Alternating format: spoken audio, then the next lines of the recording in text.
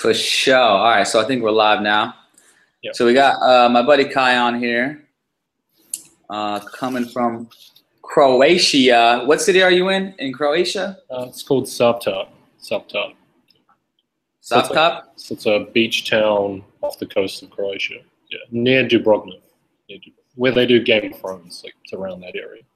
Game of Thrones For type sure. shit. All right, so I think we're live now. Whoa. Yep. So we got Oh, that's myself on YouTube. my buddy Kai on here, coming from. My bad. That's cool.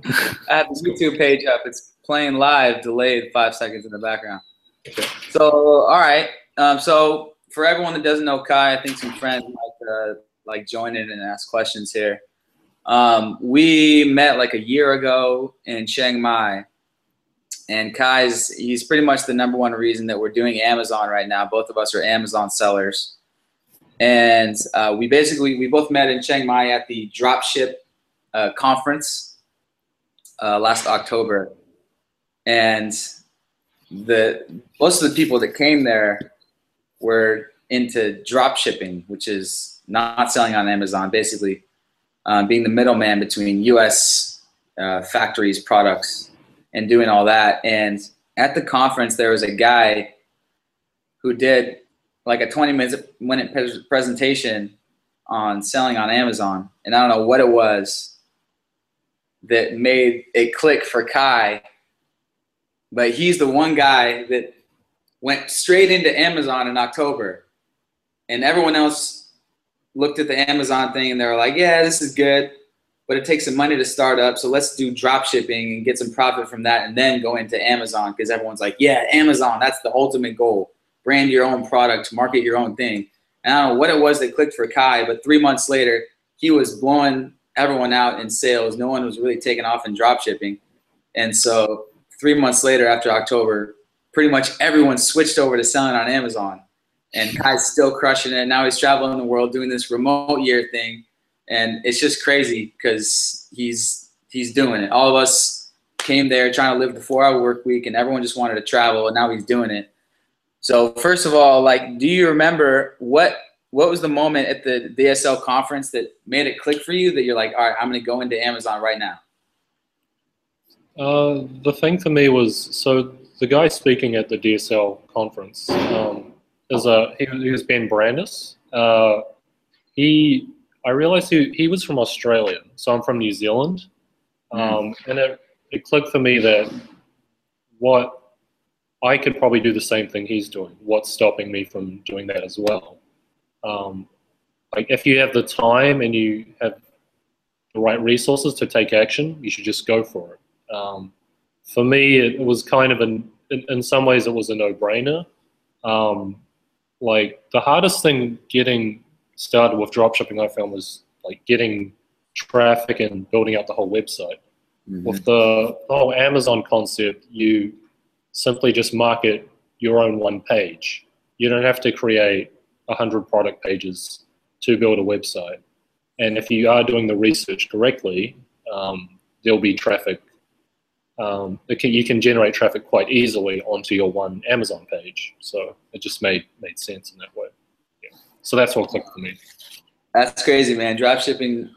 I mean, Parker and I had no previous like SEO, any computer really experience at all.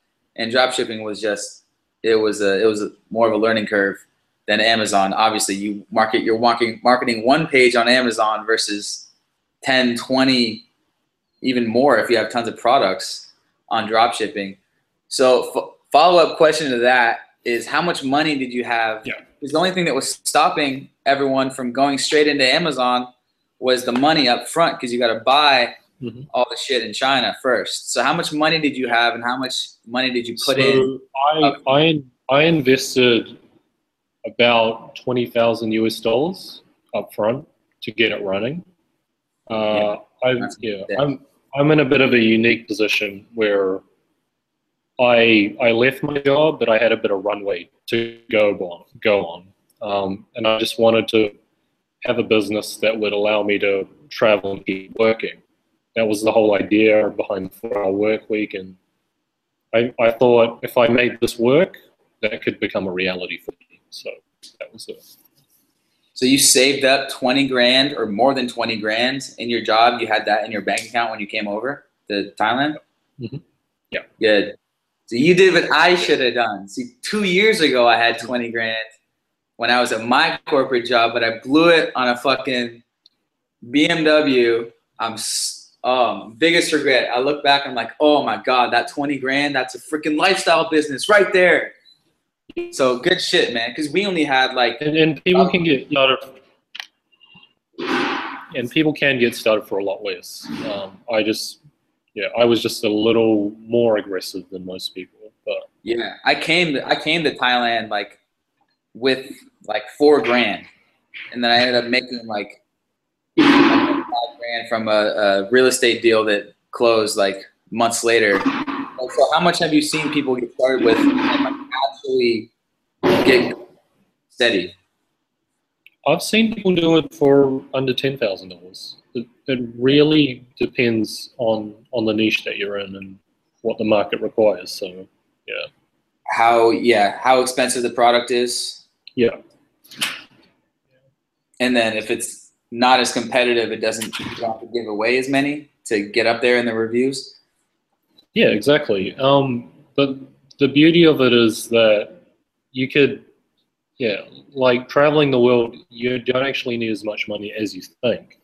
So if you have a business that makes $1,000, $2,000 a month, you could live in Thailand, you could live in all these other places. So yeah, and then from there you can build up, you can keep leveling up, you can get to a point where you're making $5,000, $10,000 a month in it. So you can travel and do whatever you want. So yeah, it's a really great place to start. All right, awesome. So that's a perfect segue into the first question. So I was with my friend last night. He's an entrepreneur too, and I was like, "What would you ask this guy?" I explained him your situation. So how much are you making a month right now? So if you have a business that makes $1,000, $2,000 a month, this is you can live in playing again. All right, so how much are you making a month right now? Yeah, so at the moment, I'm bringing in about $7,000 to $8,000 a month. Yeah, just to support my living. Yeah, $7,000 to $8,000. Yeah, that was at a slower time. When I started was around the Christmas New Year's period. I was making over $20,000 a month on my Amazon business. So yeah, it's good. So a lot of people. Yeah, that's what I've found as well. There are peaks and valleys in this e-commerce business. Yeah. Like when people are in shopping mode, they tend to buy a lot more. And yeah, like a lot of Amazon people that I've talked to, they tend to ramp up for the holiday period, and that's where they actually make a lot of their money. Yeah, and just blast hella products. Yeah. So so I'm looking forward to that at some point down the road. So things are slow at the moment. I'm just holding it steady, but towards the end of the year, I'll definitely ramp things up. Yeah, man, I'm looking forward to that too. So 7 to 8K, that's like your net profit. Yeah. And then do you give yourself a salary each month? So I'm in a position with my company structurally where I can write off most of my costs as expenses. Mm-hmm. I don't need to pay myself per se, so it's a unique position to be in. Yeah. I don't have a lot of high costs. Yeah. Nice. So how much? Break down your expenses right now. So currently, I'm part of Remote Year. That's $2,000 to be part of the program, and living costs it's under $1,000. Yeah. So it's for me to just pay for pay for food, pay to go on little side trips here and there, and just general living costs. Yeah. So the accommodation and the work and some events, that's all covered by Remote Year. Everything else is just me living. All right. So you're basically spending as you live under $1,000 a month because the accommodation and everything is taken care of. Yeah. And the travel. That's dope. So that's the perfect segue into the next question from Danny. What's remote year like, dude? What the fuck is remote year like? How has it been? Yeah. Traveling with 75 people from all parts of the world. Mostly they are from US people. And yeah, it's a really crazy situation. Like trying to live and work as a big group. We kind of take over places wherever we go. It's like so it can feel like a really big party at times. Like we'll go into a restaurant and we'll make a big table, we'll take over the place, overwhelm the staff, or we'll hire out a boat and then we'll all like have a rowdy party, go to a karaoke bar. So it's been a bit of a whirlwind. It's challenging for me to find stability and on a day-to-day basis, because there's so much going on. You'll have a lot of FOMO, so like fear of missing out on stuff because there's just so much going on at once that you can't help it. So it's a really, really unique situation to be in. Yeah, I can only imagine because everyone's 75 freaking people. That's like a freaking digital nomad army. And a lot of people are in different situations. I see the challenges. Yeah, there are some people that are on the program that aren't employed, so they're just chilling and trying to start up a lifestyle business of their own. And you have some people that are currently employed, and they're trying to keep their job and work at the same time. So you have people from different backgrounds, and it's been interesting. Yeah, never a dull day at remote. Yeah, there's always something going on. That's got to be super interesting. Is there anyone else that's an Amazon seller? No. All right. So how do you think being an Amazon seller, lifestyle wise and hours a day worked compares to some of the other people? Well, the way I've situated the business, it can run pretty much on autopilot. So as long as you get all your systems in place, it's possible for me to work 4 hours a week. As crazy as that sounds. You did it! Yeah.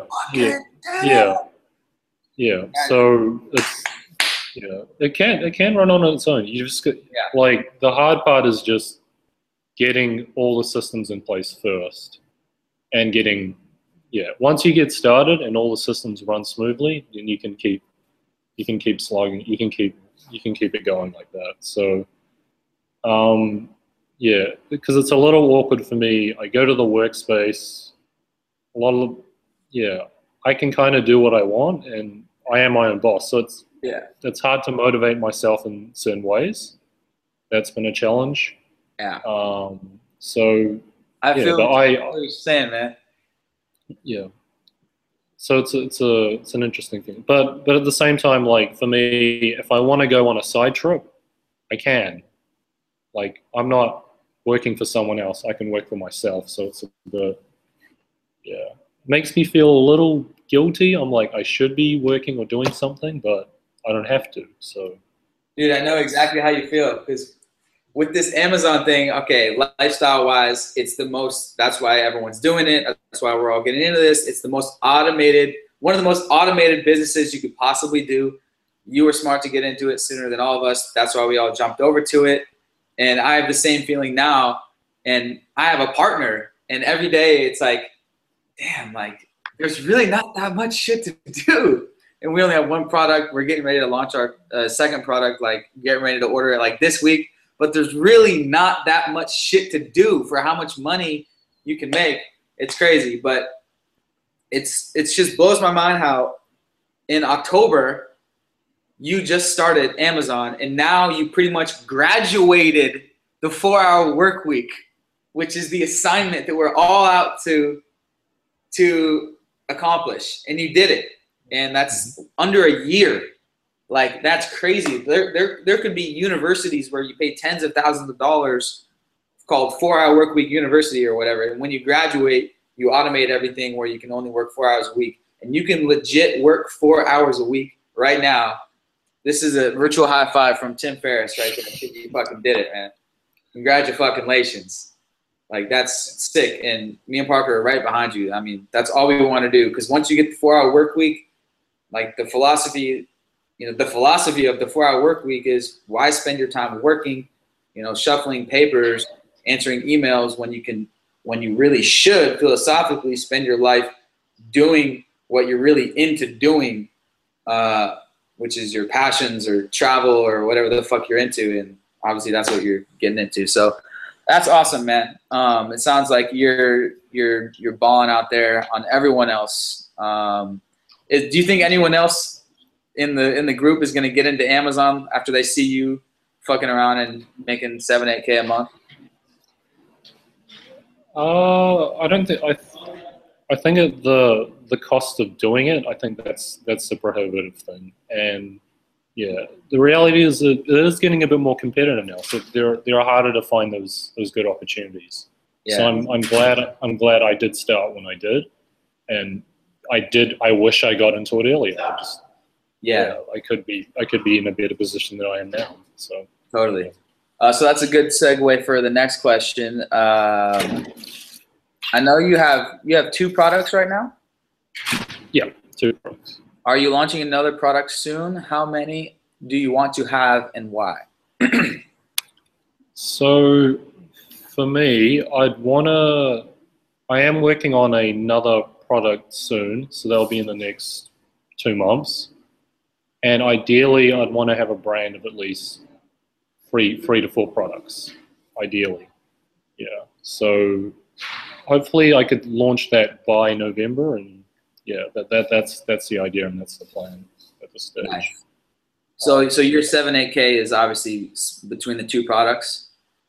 Yeah, between the 2 products. Yeah. Is it 50-50? Like, is each one bringing in 4K, or is the first one doing better than the second one? At the moment they're around equal at the moment. They're around the same. Yeah, they're around the same. Yeah, one. Yeah. In that regard. Yeah. It varies. Yeah. Yeah. I'm sure it varies like week to week. We're up to selling. It's our 4th week, and we're up to selling like 10 a day. We've sold 10 a day for the last 9 days now. Yeah. So we're hoping to get up to that 20. But we have less than 30 reviews. We have 28 reviews right now, and which we just did a blast on one of those free Facebook groups that you showed us. So thanks for that. We just blasted 40 on that, and then 15 on Thomason. Yeah. So for people that want to get onto Amazon, I know Evan's doing a launch soon because he's placing his order like today. How did you get so many fucking reviews so fast? You've got to give away product. Yeah, you've really got to give away product, and you've got to have a good follow-up system in place to get those reviews. And you got to utilize every connection you have in terms of people that are willing to write reviews for you. So that's very important.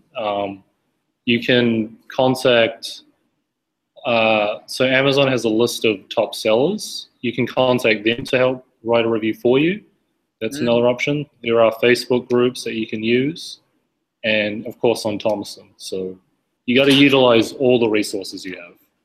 You can't just rely on one channel alone to get those reviews. Yeah, you got to blast them all over the board. How many Amazon top reviewers did you contact? That's something I haven't done personally, but I've noticed a lot of people have done that, because you'll get good quality reviews doing that. Yeah. So they might do a video, they'll put in pictures, and they have that affiliation that they're one of the top reviewers. That helps with validity as well. Yeah. What was the best converting review source?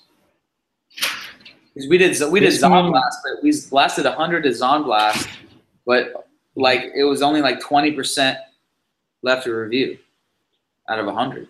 The review groups work pretty well, yeah, and Thomason, yeah. But you just have to, obviously, your friends as well. If you follow up consistently with them, eventually they will come through. With your friends, yeah.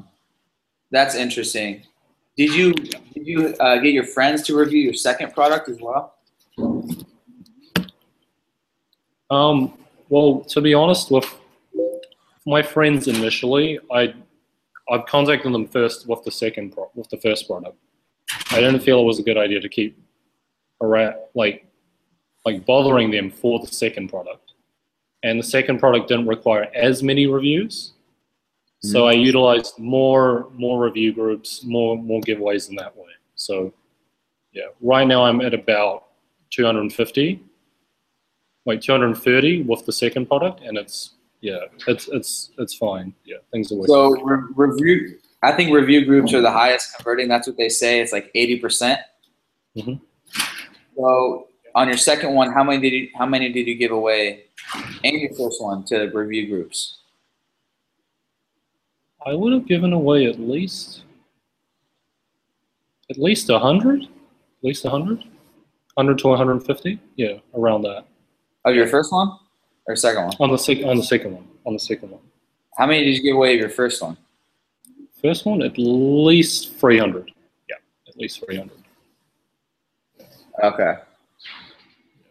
And would you say maybe like 80% of those converted, or like 50%? To be honest, I haven't really tracked it a lot. But yeah, because if people run a really good review group, you will get at least 80%. Yeah. Sometimes 90%. Yeah. So yeah, that's the best method of doing it, and people know how to put in the disclaimers so your reviews are going to stick. And yeah. But like I said, you can't rely on just one channel. You've got to. Yeah, the best reviews that are going to stay are from actual customers, and those are the ones that you can't neglect, and you've got to focus on that as well. Yeah. Okay, cool. So for people getting started, like for Evan, what would you say with your first blast? Just got the product into Amazon. What's the best place to give them away? Where would you give them? Go. So go hit up your friends. Go find some Facebook groups. Go to Thomason. Yeah. Take that. Okay, cool. Take that. Yeah. And then just follow up with everyone, and yeah. You've got to hustle at the start. Yeah. The reviews, they're your foundation for your product. To get validity and converting, you need to get to that stage. Oh yeah. So Evan just asked on YouTube. He's watching. What's the best follow-up system for getting reviews? So the best follow-up system, there's a service I use called Feedback Genius.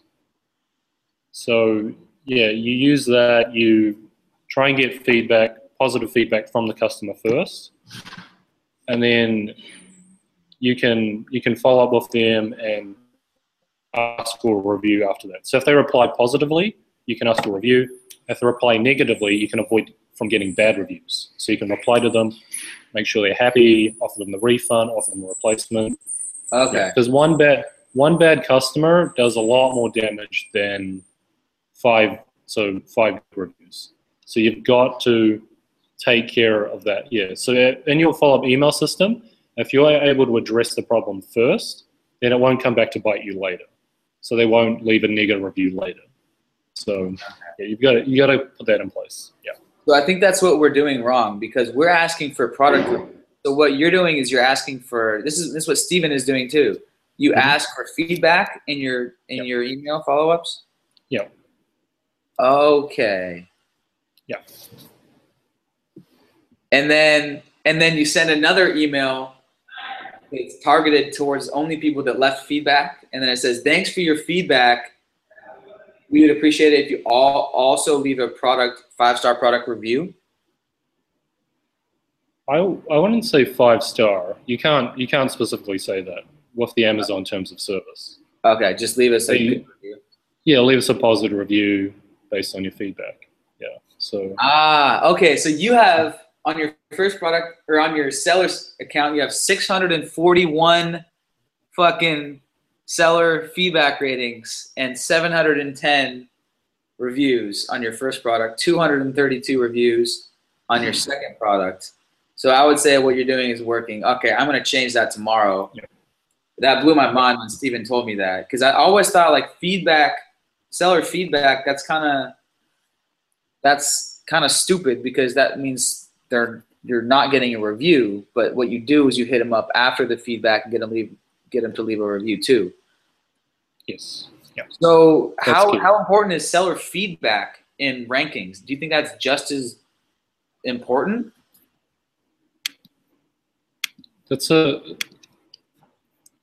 Well, if you have really bad seller feedback, it does affect your ranking. It definitely does. Yeah. Okay. Yeah. But it just shows on Amazon size you're not keeping your customers happy. So why should we show you? Why should we put your product up? Yeah, exactly. So it's very important. Yeah. Okay.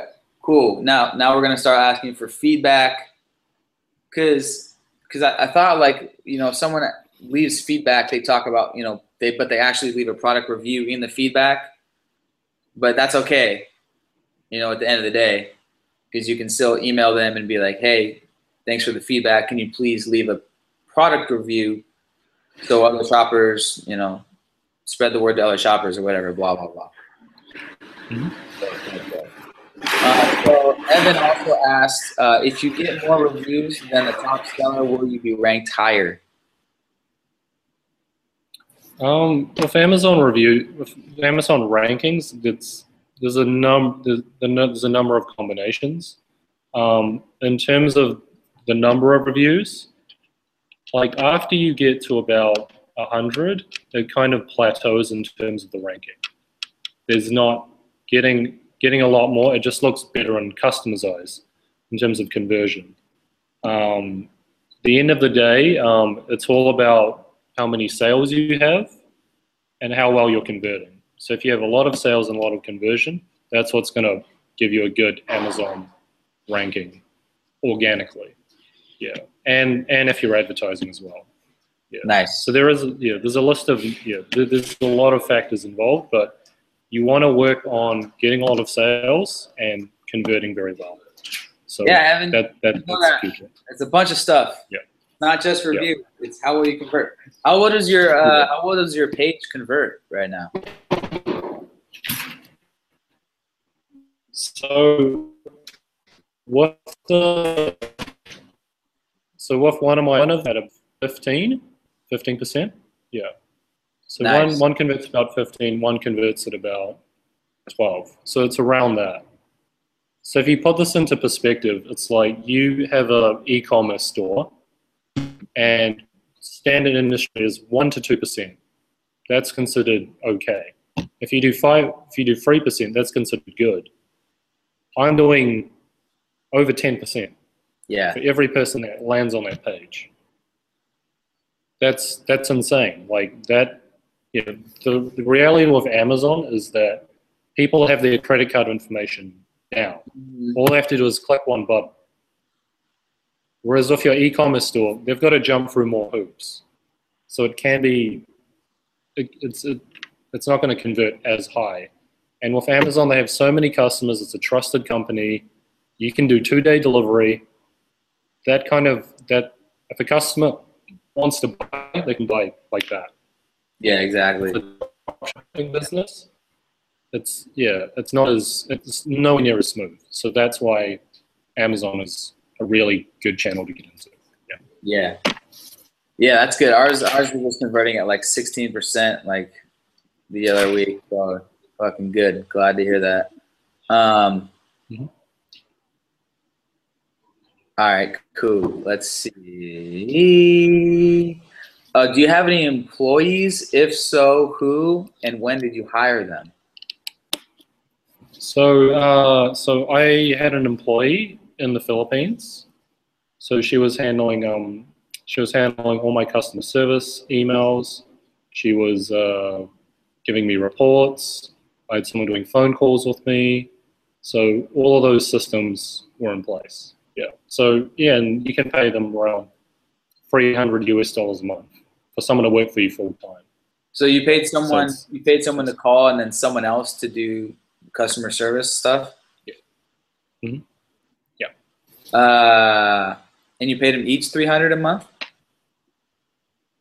So with the calls, it varied based on how many customers I had to follow up on. Yeah. So I just paid her on an hourly basis. Yeah. Okay. How much did you pay her per week on average? So I had her doing about 20 hours. So 20 hours. So yeah. So if it's $7 an hour, and that's around $140 an hour a week. So it varied. It varied. Yeah. Yeah, I paid her $35 to make like 100, to give her like 100 numbers, and she just called over the weekends. Yeah. And I don't know if it works well or not, but so you stopped doing that? Why did you stop doing that? The calls. With the calling, I wasn't getting my email systems. They're not. So initially, the idea was to collect as many emails as possible, but right now, I'm trying to keep my costs a little lower, because when I wasn't living in Chiang Mai, it was a lot easier to reduce costs. Like I remembered spending $700 a month. Now with the program, I'm spending at least 4 times that. So I feel I need to reduce costs down. So that's just a personal decision I've made, because my business still runs fine. I think when I want to scale up a bit more, I'll focus on that again. But yeah, right now it's just a cost cutting decision. Yeah, for me. For sure. So with the remote year, are you paying every month $2,000?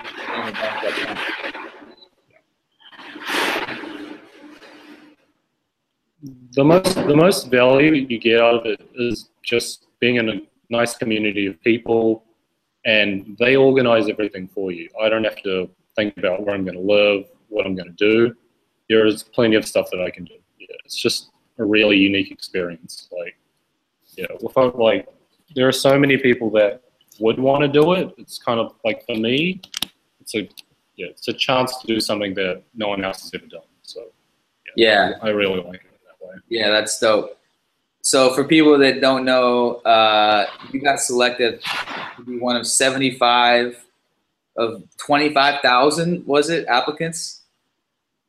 Yeah. That's crazy. So how did you find out about the remote year? When did you find out and apply? So I was in Chiang Mai and I was hanging out with our mutual friend Ocean.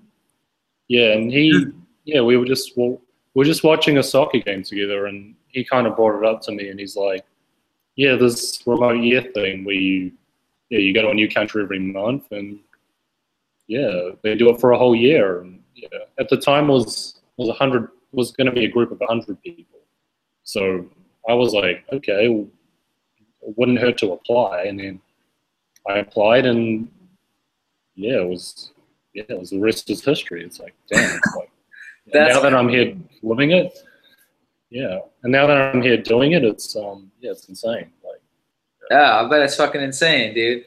I can just picture Ocean and you guys just like at the games, like, yeah, man, this remote year thing it'd be fucking dope. Go fucking 12 countries and in 12 months, just work all around the world, man. I want to do something like that, man. What did you put in your application? What was the application process? I think for me, what made me stand out was, so I'm originally from New Zealand, and I run my own business online. So, like, not many people, you won't find hardly anyone in the world doing that. It's a very unique doing. So that kind of sets. I think they saw that, and then when they got on the call with me, and also I was already a digital nomad going into it. Yeah. So in their eyes, it was probably an easier transition for me into this kind of lifestyle. And yeah. So I have a lot to offer the group as a whole. So. Yeah, you've already been a digital nomad. You've already been in Chiang Mai doing it, and a lot of those people are kind of just like it's their first time kind of working remotely or working and traveling, working in other countries. Yeah, I think because one thing is you don't see a lot of women traveling to pursue this digital nomad lifestyle. So for girls want to sort of like be handheld into it, then this is a perfect way for them to transition into this lifestyle. Yeah, because they're with a big group. We're all going to be together. It's going to be hard for them to. They'll feel a lot more secure about it. So it's a good thing. I think this will lead to more women in the future pursuing this kind of lifestyle as well. Yeah. Yeah. So I think. Yeah, man. We had a few girls killing it in Chiang Mai, which was dope to see. I'm thinking Hillary. She went to my fucking elementary school. Yeah. So I hope with this program and with everyone spreading the message that they'll bring in more and more people into this lifestyle, and we'll be able to build a bigger community as a whole. So yeah. So I see us as being at the forefront of that, and if I can help other people from New Zealand as well to pursue this kind of lifestyle, that'd be great. Yeah. So. Oh yeah, man, let's do it, dude. The world's only getting more connected and more mobile and more free.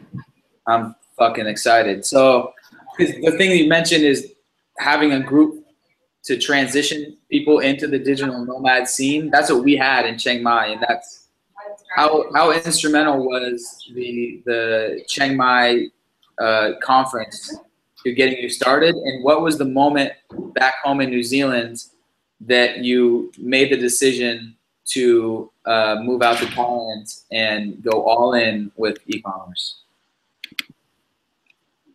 So I've been following a guy called Johnny FD that we're both familiar with. Yeah, so it all started for me when I was following his blog about doing Muay Thai. I always wanted to go to Thailand and do Muay Thai, and then he transitioned into this dropshipping kind of lifestyle.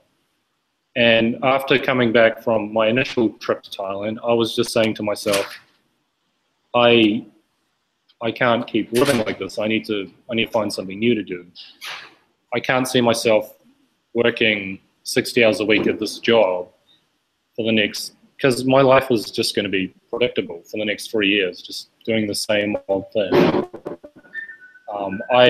I didn't have enough time to do the kind of hobbies I wanted to do, so I needed to free up as much time as possible. So I saved up, and I just took the leap of faith. Chiang Mai for me, there was a community of people there already. So yeah, so that's yeah. So yeah, so perfect, I was thinking. So I was thinking, yeah, I need to make a decision and just do it. And then when I'm there, I'll just figure it out. And then right going into Funspace, I met a whole bunch of guys doing dropshipping, and yeah, I'm still close with some of those people today. So yeah, for me, I think I was lucky and I lucked out. Yeah, in terms of how that happened. Yeah. But it's just totally taking that. It's just taking that initial leap of faith. That's the hardest part, I think. Yeah. Exactly. So people that are they're in their job, like you and I were, and for people that don't know, Kai and I were both in sales. We were both in cold calling. You worked in a call center. I was knocking doors, doing door-to-door sales. It was the freaking worst. And the only reason that we were doing it is you can make as much money as you put into it. If you're pretty good at speaking or whatnot, you got the formula down, then you can make pretty good money. You can make like $500 a day, on a good day or something like that. So for someone that's like in that type of situation, they have a job and they're making good money, but they know they don't want to do it long term. What's the number one tip that you have for them? You got to ask yourself, how much money do I need to support my lifestyle? How much money do I need? Yeah, because if you're going to live in Thailand, you actually don't need a lot. So you could work your ass off for a couple days, and then you have enough to just chill. Mm-hmm. So you've got to think about it that way. You can't, like, getting that really high paycheck is cool, but was it worth all the time? You gotta evaluate things that way. So before, it's about working smarter and not harder. Yeah. Mm-hmm. So. And then that leap of faith when you're ready. Yeah. You gotta take that fucking leap of faith. And would you recommend? Because when you're around, when you're around people that have a similar mindset to you, that's what's going to elevate you eventually. Yeah. Because if you're working at a job you hate, you're just going to be feeling all that negative energy, and it's going to be a tough position to get out of. But if you're around people that are constantly positive and life is good, then that's going to help elevate you to the next level. So. Yeah. Exactly. You hear that, people? You get around people who are doing what you want to do and who are constantly positive, because you are your bubble. You get sucked into your bubble so much, especially in the work scene. If you're just at a shitty corporate job like I was, like he was, you just get sucked into it the longer you're at. So save up money. Don't blow all your money on something stupid like a car, like a used car like I did, something stupid. Save up your money, because if you save up 10 grand, 20 grand, you can do an Amazon business or whatever business you want, and you can go and live in Thailand. And I would recommend, and I think Kai would recommend too, is start by going to one of these conferences. Just find one, and that way you have an instant group of friends that are all same mindset, want to do the same thing. Digital nomad scene, boom, now you're instantly plugged in. You join a co-working space, boom, now you're instantly plugged in. Now every day you're around 4-hour work week minded people who just want to travel, have a good time. They're constantly positive. They're living interesting lives, so they're excited all the time. They're not just like, yeah, fuck Monday, woo, Friday. That same old story. You guys know what I'm talking about. So get around people. When you're around people that are doing it, you know it's possible. It's tangible. You can do it. As opposed to just reading a post or watching a video, you see people day to day working beside you on the internet. You know what's possible. So, yeah, so that's good. Exactly. It's so much different, because once we got to Chiang Mai, it was like,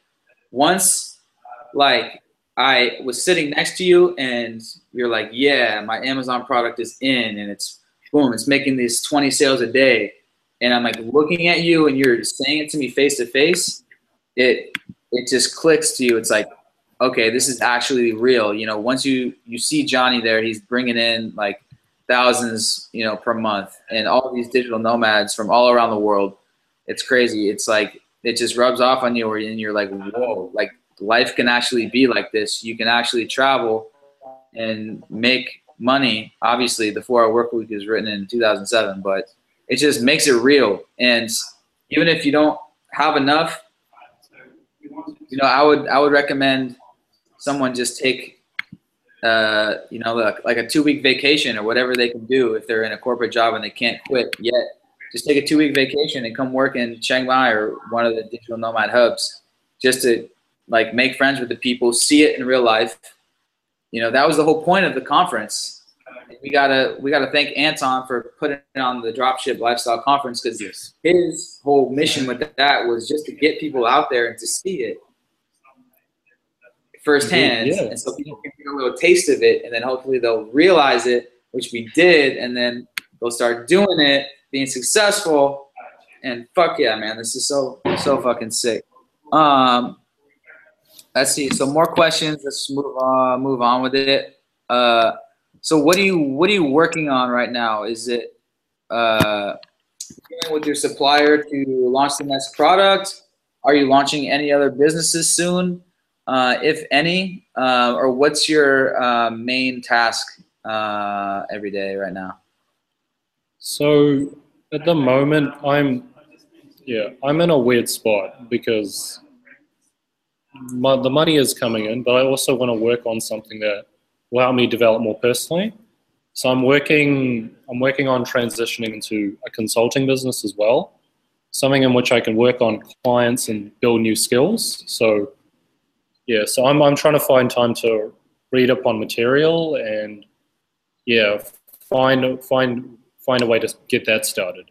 But it's been difficult for me just based on this lifestyle right now. It's hard to get a good, solid working routine going on because there's just so much stuff going on. So at some point, I'm just going to try and hunker down and get stuff done. So yeah, so that for me is what I'm transitioning into.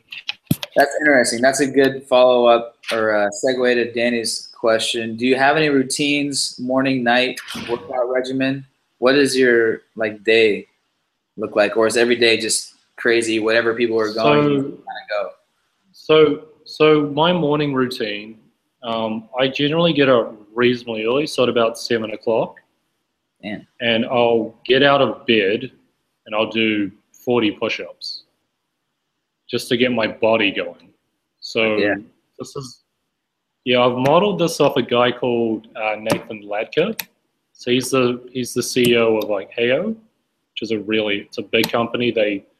It's a plugin to help people run Facebook contests. So, and then I'll drink a liter of water right out of bed. Fuck yeah. I'll take my fish oil.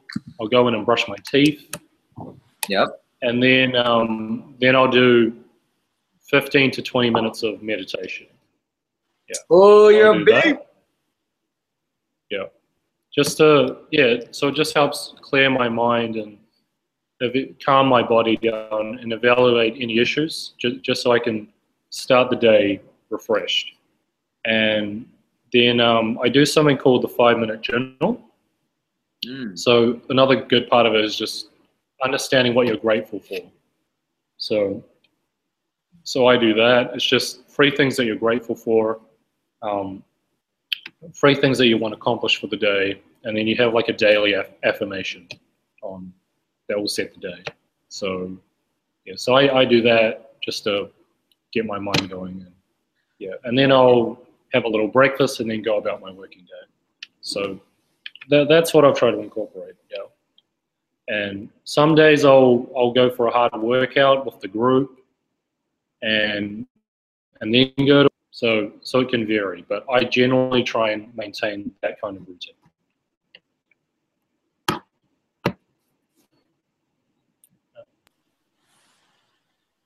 Cool. Yo, did you get that?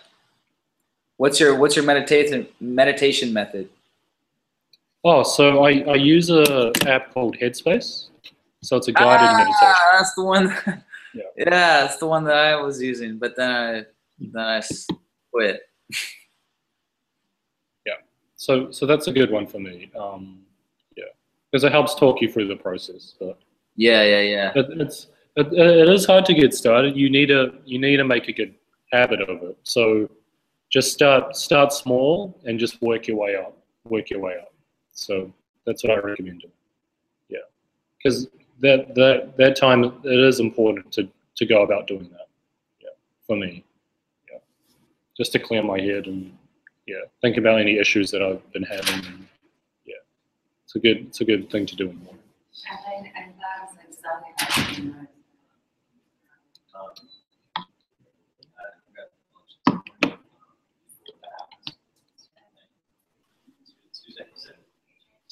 Yo, you back? Yeah. I lost you for a sec. Okay. All right, yeah, Headspace. So people that want to get into meditation, check out the Headspace app. What's the living situation like? Are you guys all in like the same hotel, or do you have your own apartment in different places on the remote year? So it has varied. So the first month we were in Prague, I was sharing an apartment with someone. So we each had our own room. We have a shared we have a kitchen. So that was a good situation. It was right in the middle of the city. In Ljubljana, so that was in Slovenia, the second month, we were in a kind of a dorm situation. So 50 of us lived in the same place. And now in Savta, we're back to apartments. And yeah, so I'm sharing an apartment with someone again, and we're just, yeah. So we each have our own room and shared kitchen. So yeah, but it can vary in terms of your expectations. Some people have their own studios, so yeah. Gotcha. You cut out there for a sec, but yeah. So it sounds like it varies and everything. Yeah, I think the thing that fucked me up with the meditation in the morning is I was sharing a 1-bedroom studio with Parker. I was basically couch surfing, and that's where I am right now. I'm couch surfing at my buddy's house. So yeah, having your own private space is definitely important if you want to get into meditation. Good. It's just finding that quiet time in the morning. Yeah, finding that quiet time in the morning. And so, are you guys all working at the same place every day, or does everyone wander around the coffee shops, or is it pretty much you guys rent a place out and just freaking take over it? It depends. Some people are still working jobs, so they're working at US time. So they've had to, But the workspace, it's accessible 24 hours. Mm-hmm. But people do want to get away and do their own thing. So people have gone to cafes. Some people have worked from home. It's just depends on your personality. Really. Yeah. I like going to the workspace. It gives me there's enough space. I know the internet's reliable, and I'll get shit done. So it just depends. So, what about this idea? So me and Parker are moving to Ho Chi Minh next month, like September something. Yep. Like, what if we started making traveling money, and we just kind of took the excuse to come travel with you guys on remote year, and just came with you guys for a few months and just kind of followed you city to city? I guess you could do that. I don't see what's stopping you. But yeah. I'm not sure you'll get invited to all the events and whatnot. But yeah, it's possible. If someone wants to do that, they could do that. Yeah, we could do that. But, no lockouts to the cities. Yeah, man, that's a hella good idea. I mean, we might even do it. Where are you going? Where are you going next? So we'll be in Istanbul next month in Turkey. So, and you've been to, let's pull up your blog here. Where in the world is Kai? I've never seen that before. That's dope. How you made that one big post of where you've been. So people know. Here we are here. September last year, Kai moved to Chiang Mai, then Phuket for 5 days, back in Chiang Mai for 2 months. That's when we were working in Pun Space and coffee shops together. Hong Kong for 10 days in November. Chiang Mai for 2 more months, December, January. Krabi for a week. Took a week off from work to unwind. Snorkeling, deep sea diving.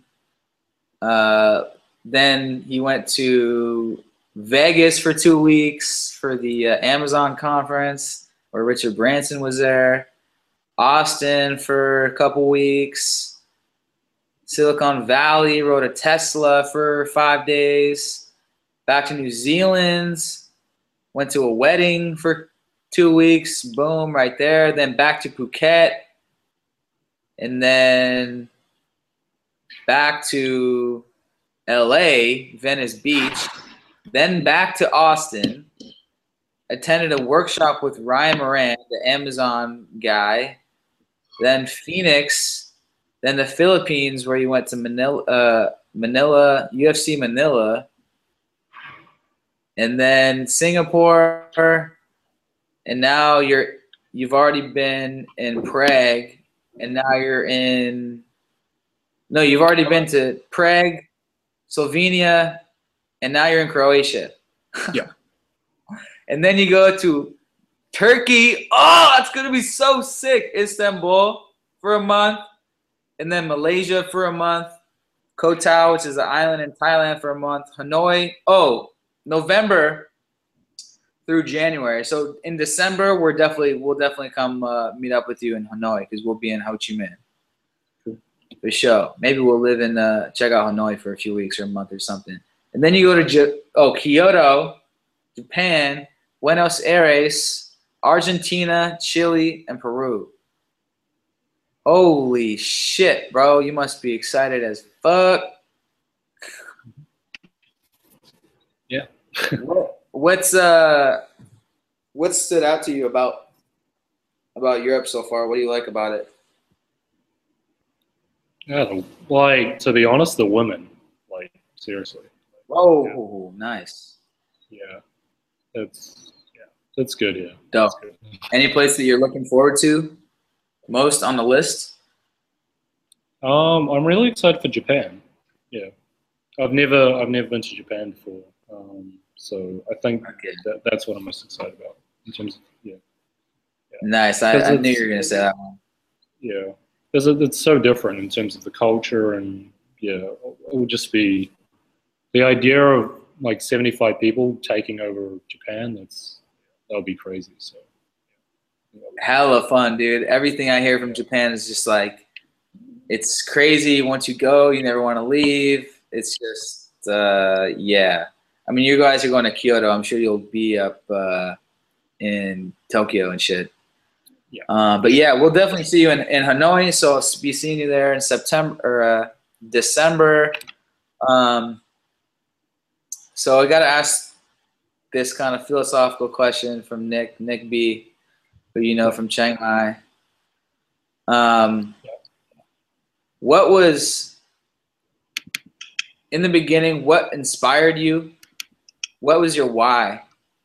And what goals do you have in sight for the next 3 years? So in the beginning, what's your why? Why did you want to become a digital nomad and do everything that you're doing? It comes down to, for me, just having freedom. So yeah, freedom of time and the choice of what kind of work you want to do. So that's why I do this. That's why I pursue this kind of lifestyle. For me, for the next 3 years, optimistically, I'm just hoping to just keep traveling and doing what I'm doing. But I honestly don't try to think too far ahead these days. I take 2 months at a time in terms of what's going to happen for me. Yeah, because there's so many things that can happen that's beyond your control. So yeah, I don't think it's a good idea to think too far ahead in terms of what you want to do. Yeah, just take it day by day on something that you can build on, and just keep moving forward with that. Yeah. Fuck yeah, man. Yeah, Evan just got back from Japan actually. If he needs anything, hit me up. All right, you'll be in Japan in January, right after Vietnam. Hey, well, hopefully we're going to be making money to come to Japan when you go, because I'm really glad that I have a friend now that's now going to be scattered all over the globe in the next year, because you really need, well, for a lot of people, you need an excuse to travel. Like for me, the thing that kicked me in the ass was going to visit Parker. He was studying abroad like 2 years ago in Thailand. And it was just a 2-week vacation that set it off, that said, you know, I want to get a work go get a job abroad and just get that experience. And that set the whole thing in motion. But it came down to an excuse to travel, because not everyone can just kind of sit at home and, you know, look at Expedia or whatever and be like, yeah, I'm going to book a trip to wherever.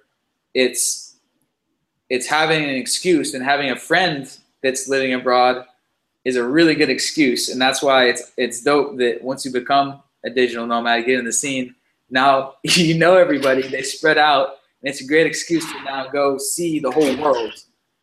And I'm really looking forward to that. And you coming to Hanoi and then going to Japan, because I've always wanted to go to Japan. Maybe that'll be a good excuse to come up there and see somebody. Because my whole philosophy, like with my why becoming a digital nomad, obviously being able having the freedom is the number one thing. And just like having a sense that it's almost a duty, I feel like in this day and age, to see the planet that you are living on, because it's a very rare thing that we have, you know, in the 21st century, that we can actually see other continents. We're the very few of the few of people in human history. And so I feel like if we can do it, we have the obligation to experience the best this planet has to offer. A quote from the 4-Hour Workweek. I'm like writing down a bunch of quotes and putting them on Facebook. Yeah. But yeah, man, it's just especially for people like around our age. Like I'm 25. Like I'm not ready to have kids and settle down, buy a house. I'm just not ready for that. For me, what's most valuable right now is just living this kind of lifestyle, getting to know people from all over the world, understanding how they live. So yeah, and there's so much value from that you should travel. You learn a lot more about yourself. Most people, unfortunately, they sleepwalk through life, just slaving away at that paycheck, and then hoping when they retire, then they'll be able to travel. That's not a good way to look at it. You can travel now. That's the thing. So even if you just started small, you just go to the neighboring country or the other country. Yeah, travel is possible. Yeah, you get so much more value. And for people that don't know yet, obviously Chiang Mai is the number one place people get started to travel because it's so cheap, and that's why the conference was there and everything. So obviously, look on Johnny's blog that I pulled up earlier, johnnyfd.com. That's the blog that we found that set everything in motion. That's how we found Chiang Mai. That's how we both found Chiang Mai. That's how the majority of people at that conference found out about Chiang Mai. You found him through the Muay Thai aspect. I found it through just like searching for jobs in Thailand, and his infamous video, My $200 Apartment in Chiang Mai, came up. Clicked on it. Mm-hmm.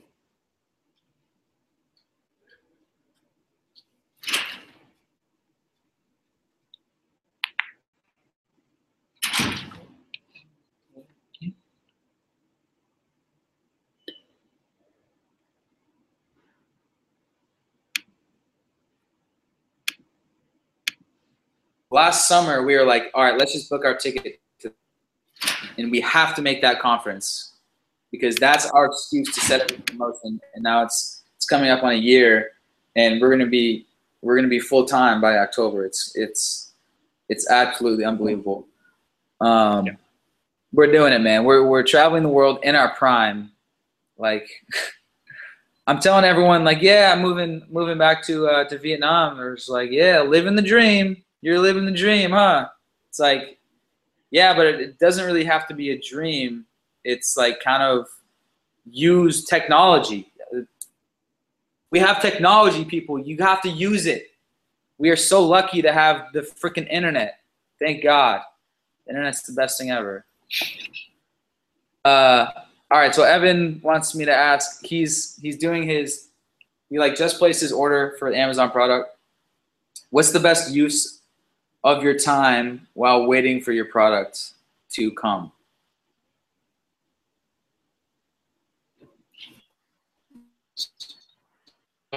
Getting your page set up, just getting the images set up, having your order response, so having all your systems in place before you get launched. Making a list of people that you're going to contact and ask for a review. So just having mapped ahead. Or just do as much as you can.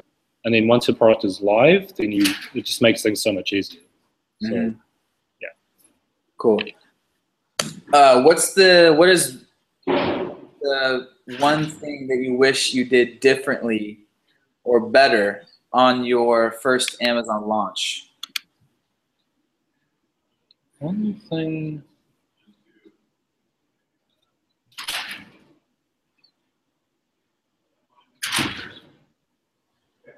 Yeah, I guess I wish I ordered more inventory and was more aggressive.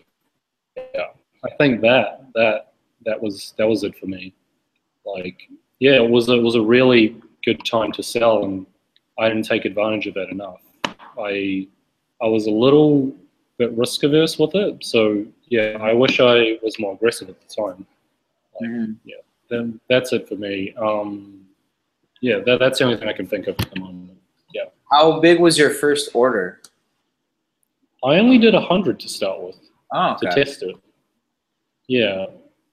And then the next one I did 2,000. The next one you did 2,000. Yeah.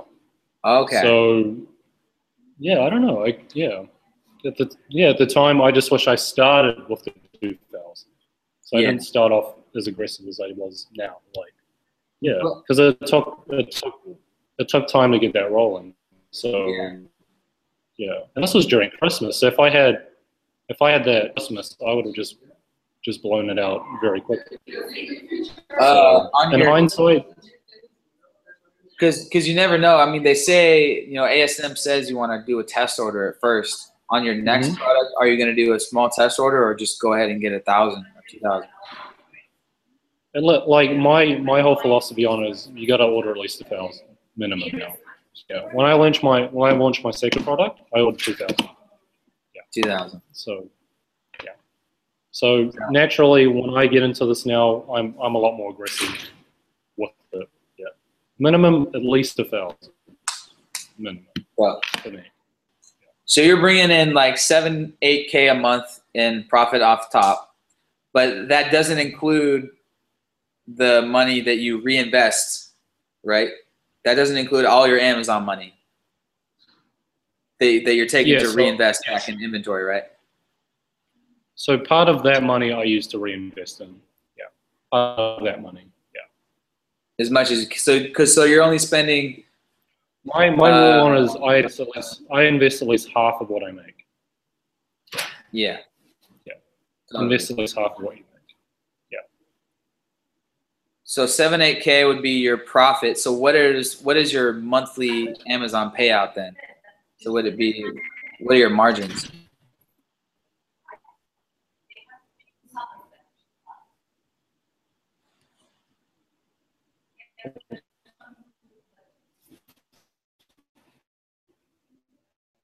So $10,000 advertising for me at the moment around 2,000. So that's.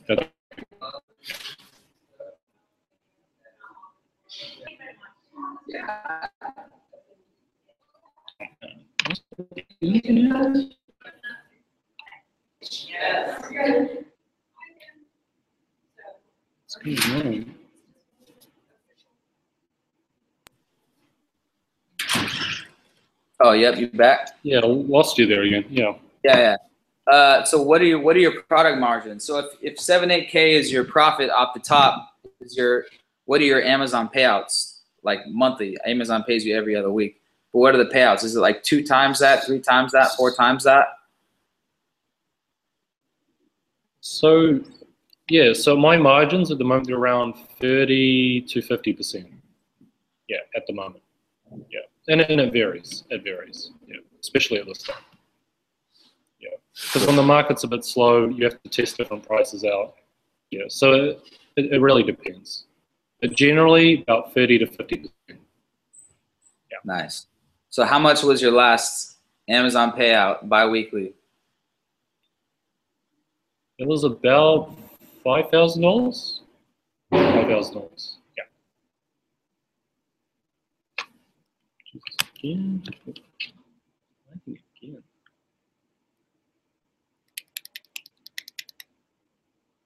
What's going on?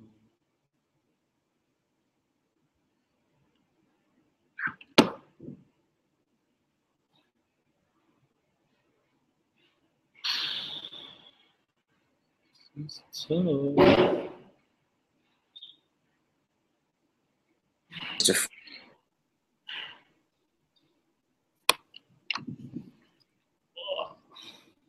Come on,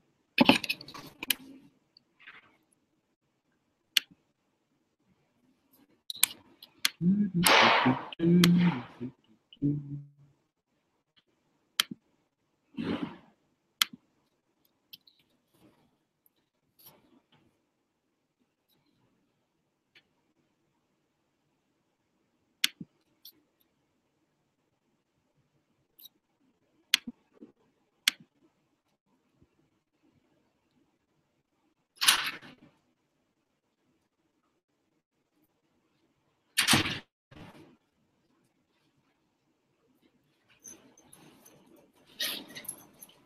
Yo. Yo. All right. Cool. So I guess you said you were getting into the you want to get into the consulting. Are you talking about Amazon consulting?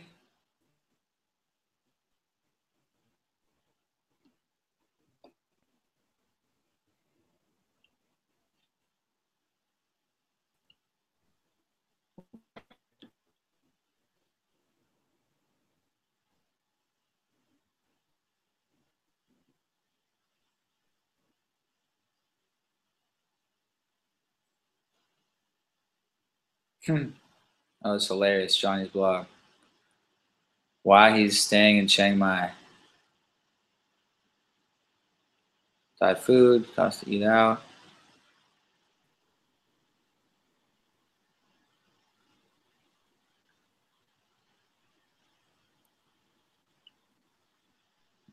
Yo, are you there? Oh. Tax exempt income.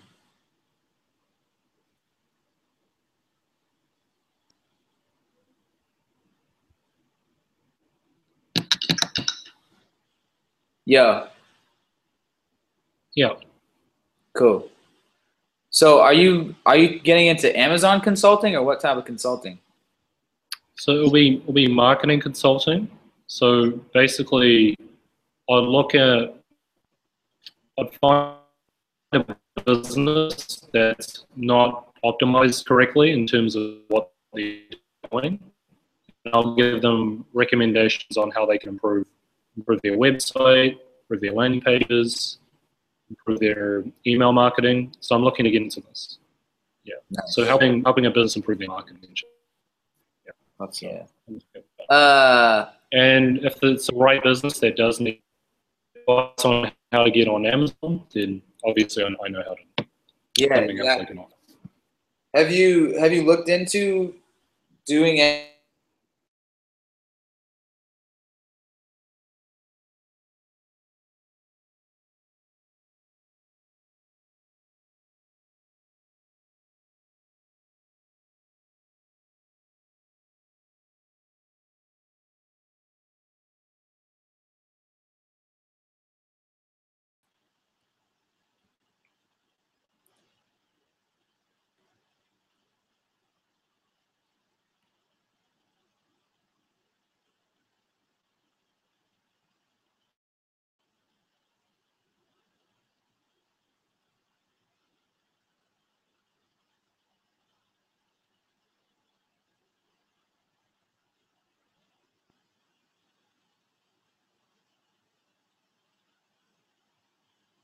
Who is Kyla? Some music. While we wait here.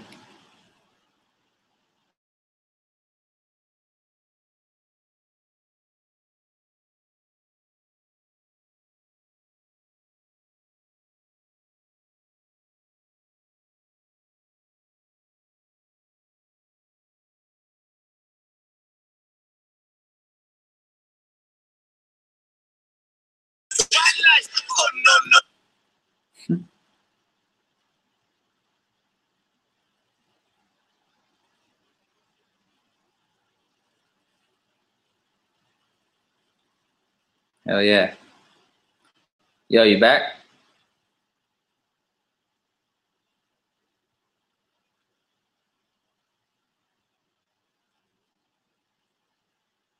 Oh, did we lose him?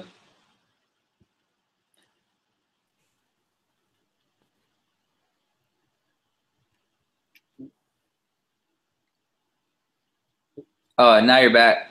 Yeah. Move to a new spot.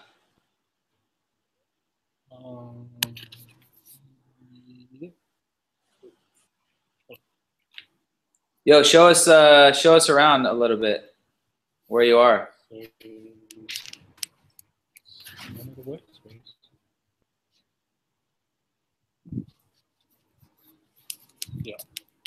So you're just in a hotel conference room right now?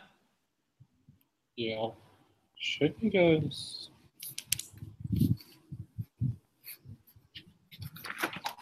A little look outside.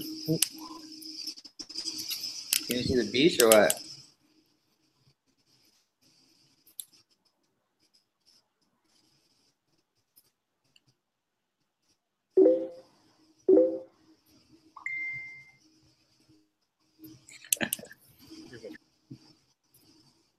You guys able to see that? Put it back up again. It's a little choppy.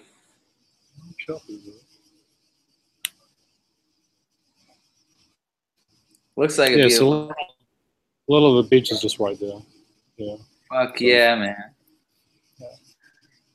Well, yeah. Looking forward to some more Instagrams. Yeah. All right. So one more question. Yeah. And then we can wrap it up. What do you feel is the biggest challenge running an Amazon business? It's just putting that money up front and getting started. Yeah, that's the scariest part of it all. Yeah.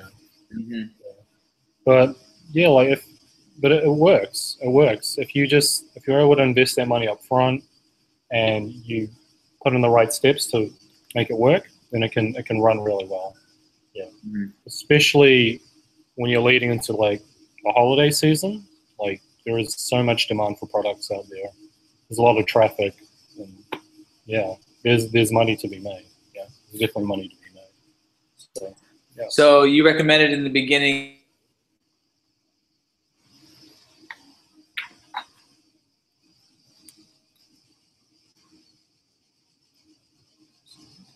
Not happening.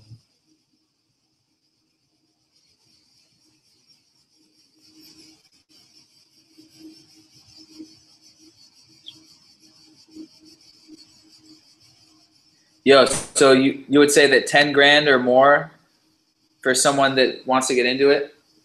Yeah. Cool. Yeah.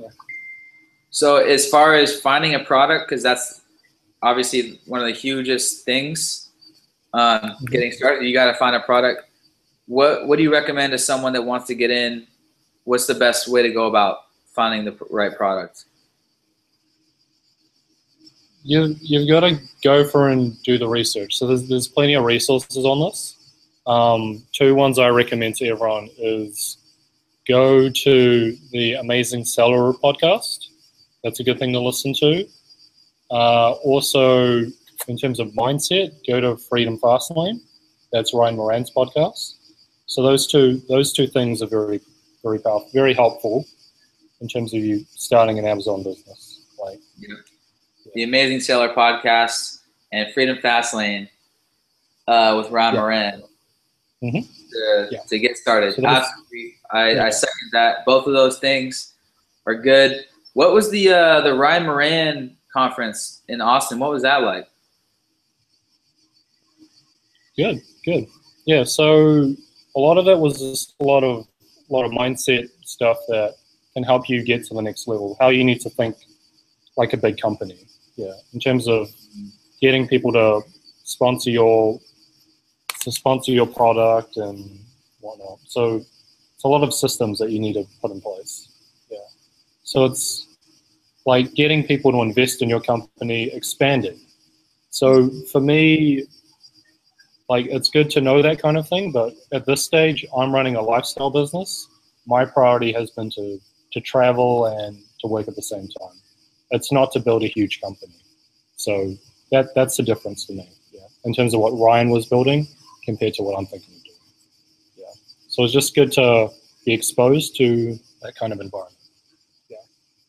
Knowing what it takes to if I do want to at some point take my company to the very next level and being around certain people, that's the main value I got from Ryan's conference. Oh my God. Back. Cool. All right, so you said you're running a lifestyle business. Your priority is the lifestyle. Yeah. Yeah. So are you sorry, are you getting into any, like, investing in your money in anything else right now, like Ryan Moran talks about? Yeah, so I have some investments back home that do provide me a bit of money as well back in New Zealand. Yeah, so I've been doing that, and also just having another source of generating income. So that's why I'm thinking of building another business on top of what I already have. Yeah. Just to help build me up personally as well. Yeah. Cool. Learning new skills, continuing to evolve. What investments do you have back home? Like stock market stuff, real estate? Mainly stock market stuff. Yeah. So some bonds, some stock markets. Yeah. So I have some money in New Zealand that I've invested in. Yeah. And then for your new business, you're mainly talking about consulting, getting into the consulting game, right? Yeah. Cool. I think that would be dope because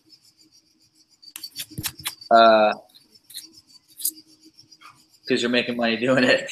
Yeah. And it's not that hard. It's basically just talking to people and critiquing them like you've been doing with me for these past 6 months or whatever on Amazon.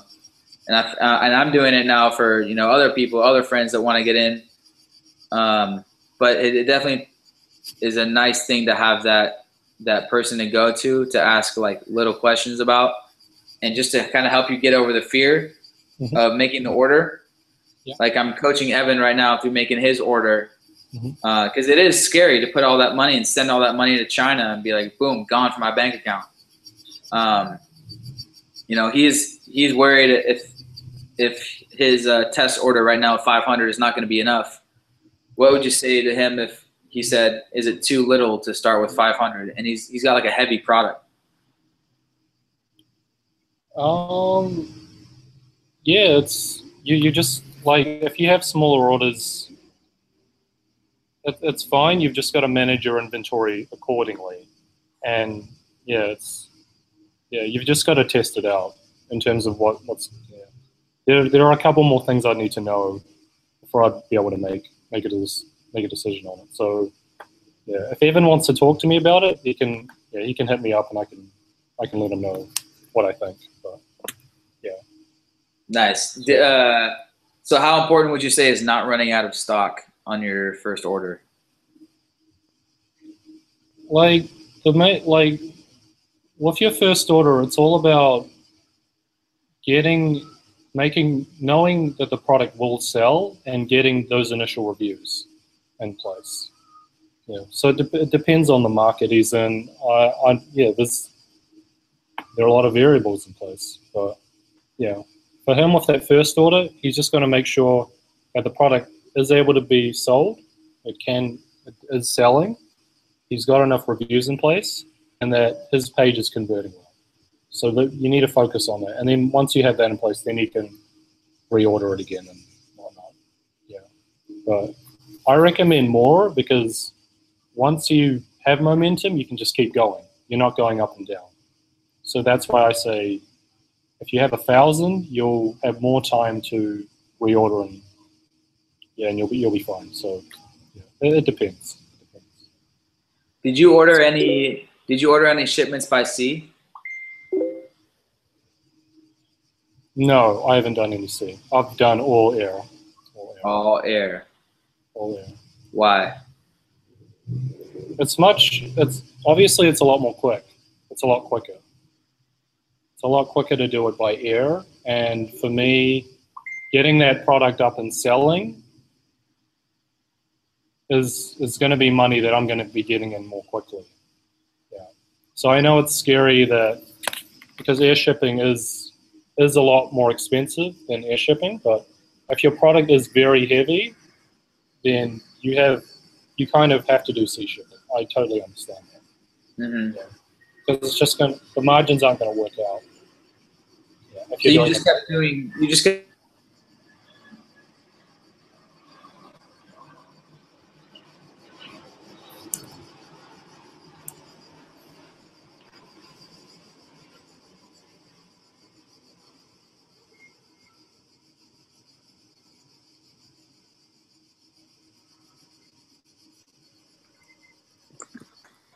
You shipped by air because you just needed it in that soon, or else you'd run out of stock.